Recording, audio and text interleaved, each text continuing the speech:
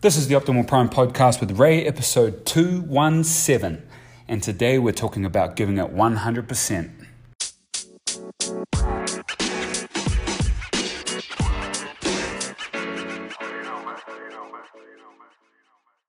As you head into the weekend, I want to give you this simple reminder, this quick reminder that whatever you do it 100%. Whether you're resting, whether you're having fun, whether you're working out, whether you're with your family, whatever you are doing, give it 100%. But the thing is that your 100% from day to day is going to differ.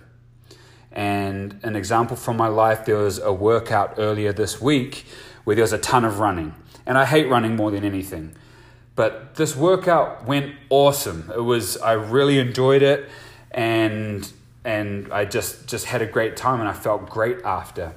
And looking back, as I was reviewing at the end of the day, as I normally do, I had a great night's sleep the night before. I was eating really well and constantly throughout the day, so I was fueled. I was hydrated. I was drinking tons of water and just had a great day and everything went good. And so that contributed to this great workout. And then yesterday there was a workout with running in it and I just absolutely died. It sucked. It was horrible. And in review, looking back, I had a bad night's sleep the night before. Work was a lot more stressful the next day. And there were just all these other variables that contributed to that. But I still gave it 100%.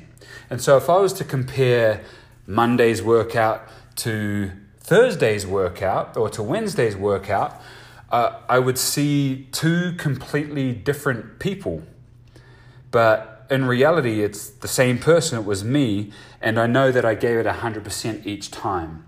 So I want you to keep that in mind as you continue to pursue, as you continue to move towards your goals and your dreams, that as long as you're giving it 100%, that's all you can require of yourself. That's all you can require of others.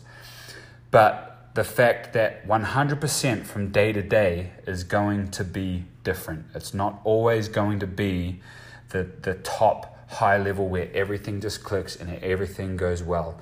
And I just want you to more specifically to apply this advice to yourself, because all too often we get so hard on ourselves when things don't go right and we feel we haven't done enough.